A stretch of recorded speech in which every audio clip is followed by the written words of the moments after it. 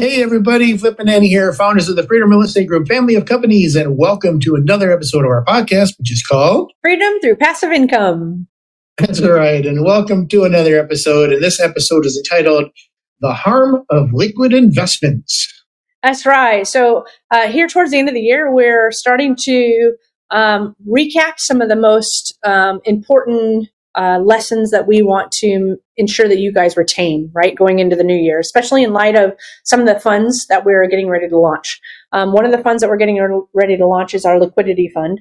And the liquidity fund has a high focus on liquidity. That's why we're not going to call it liquidity fund, but we refer to it as a liquidity fund because the importance of that fund is allows you to invest and allows you to keep your money liquid so that you can give us certain amount of notice to be able to take that money back out if you need it. So for those of us who have funds that we need for liquidity for banks, whenever we buy apartments, we have funds that we have to sit and we just can't use it. So those funds are great to be putting into this liquidity fund for emergency savings, things like that. Flip and I are going to be putting emergency savings into a liquidity fund so that we can give quick notice and go whoop and then pull it back out. So it's important for us to talk about the harm of liquid investments because we're building this and we don't want everybody to think, hey, throw all your money in here because it gives you quick access to it. Should things change or something happens or whatever. And so today's topic is, very much about we're about to launch something that's going to serve you, but we're going to give you some parameters in which on how it should serve you. Right. So I'm going to let Flip share some of his stories that he shared in the past about liquid investments and what happens when you have liquid investments and potentially the harm it could do because you know that they're liquid. Mm-hmm. Well, first of all, I want to let you know that you did the wrong sound effect for when you take money out of something. It's not woo, it's a joint. Anyway, so just make sure you knew that. But as far as liquid investments, what happens with liquid investments is your emotions. They take over, and you freak out. You're like, I need my money out now, right now, I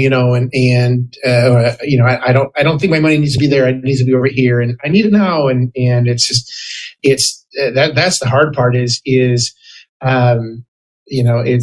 you're letting your emotions take over something where they shouldn't be anywhere. To investments. But then that's the other thing too, is people will take out money when they should have left it in. Mm-hmm. And then they get mad because they should have left it in. They took it out. So they put it back in, but they put it back in too high. And like, if I would have only, yes, it's a never ending, never ending cycle. And then, it's like what you talked about in yesterday's episode, the FOMO, the fear of missing out, putting the blinders on. You need to do it with this too. Yes. Because you're like, oh, but wait, what about that one over there? And what about crypto? Mm-hmm. Yeah. For those of you not watching and for those of you listening, that was me with wide eyes going, no. And all you're doing is you're just damaging yourself. You're damaging your investments. You're damaging, what you possibly your retirement. Yeah. And so that's the downside. Yeah, absolutely. So there's been studies done about people who invest emotionally and always invest. And because the stock market is what a lot of people know, like it's the big thing that people know. Very few. I'll just say very few people know about alternative investments like real estate, that you can invest with real estate. It is illiquid. It's illiquid for a reason, right? Because you should leave it. It's stable and lower risk investment class that provides very high returns. But people who are afraid of not having that liquidity, they end up losing. And these studies will show the people that go in, out due to fear and the fact that it's liquid and they lose in the end compared to the investors, even in the stock market, who put their money in and then keep it for the entire time. Because the ups and downs are going to happen typically when, like Flip mentioned in his example, when you take it out and when you put it back in is typically the wrong times.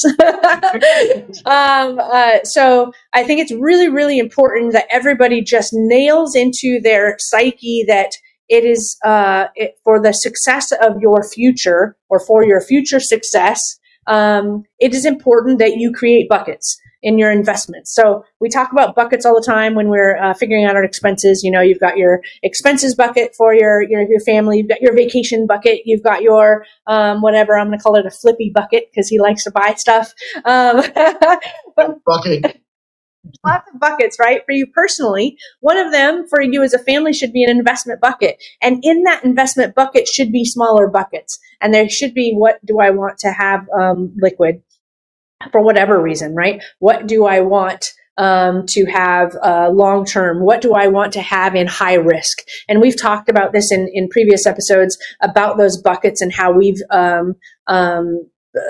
kind of portioned them off. I think 40-40-20 was something that we learned from Dan Fleshman. And so 20% of our investment is for the, home runs. It probably won't work, but we have fun taking 20%, and we feel like we can afford to take 20% and throw it at the home runs and see if it works. And if it does, woohoo! And if it doesn't, who cares? Because we have 40% in a very safe bucket. We have 40% into a medium, a risk bucket, which you're going to have to go back to the episode to learn more. But that 40% safe bucket is more of our businesses because we're involved. We know how safe that is if we are in control of it. The secondary medium risk is real estate, and real estate is only like medium risk.